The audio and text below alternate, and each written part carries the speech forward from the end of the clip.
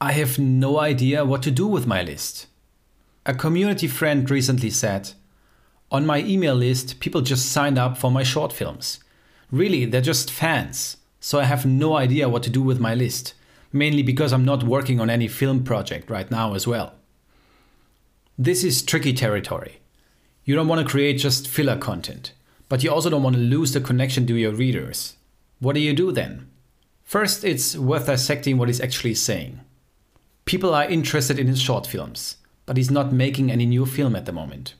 He's also saying these people are just fans.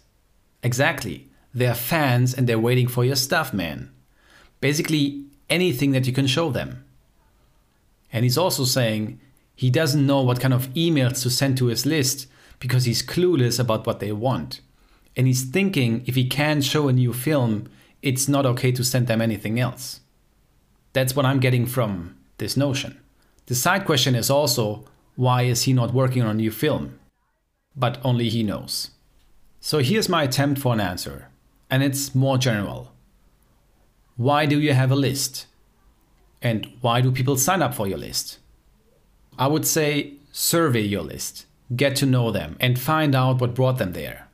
Imagine it's a relationship just like the one you have with your spouse, and you don't talk anymore. Why did you stop talking to one another?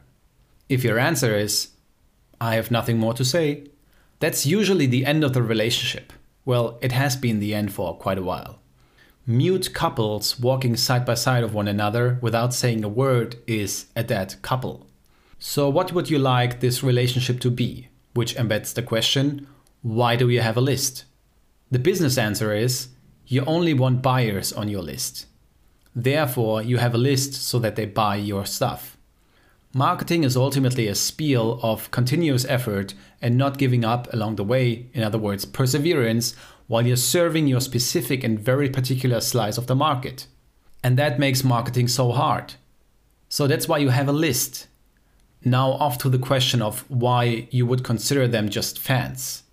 If you haven't read 1000 True Fans, read it. But here's a summary. 1000 True Fans is an alternative path to success other than stardom. You aim for a direct connection with 1,000 true fans with a goal of an annual income of about $100,000. That's what's considered sufficient to make a good living. If you have a direct relationship with your fans, then you can offer products that they can buy directly from you. But the number 1000 is not absolute.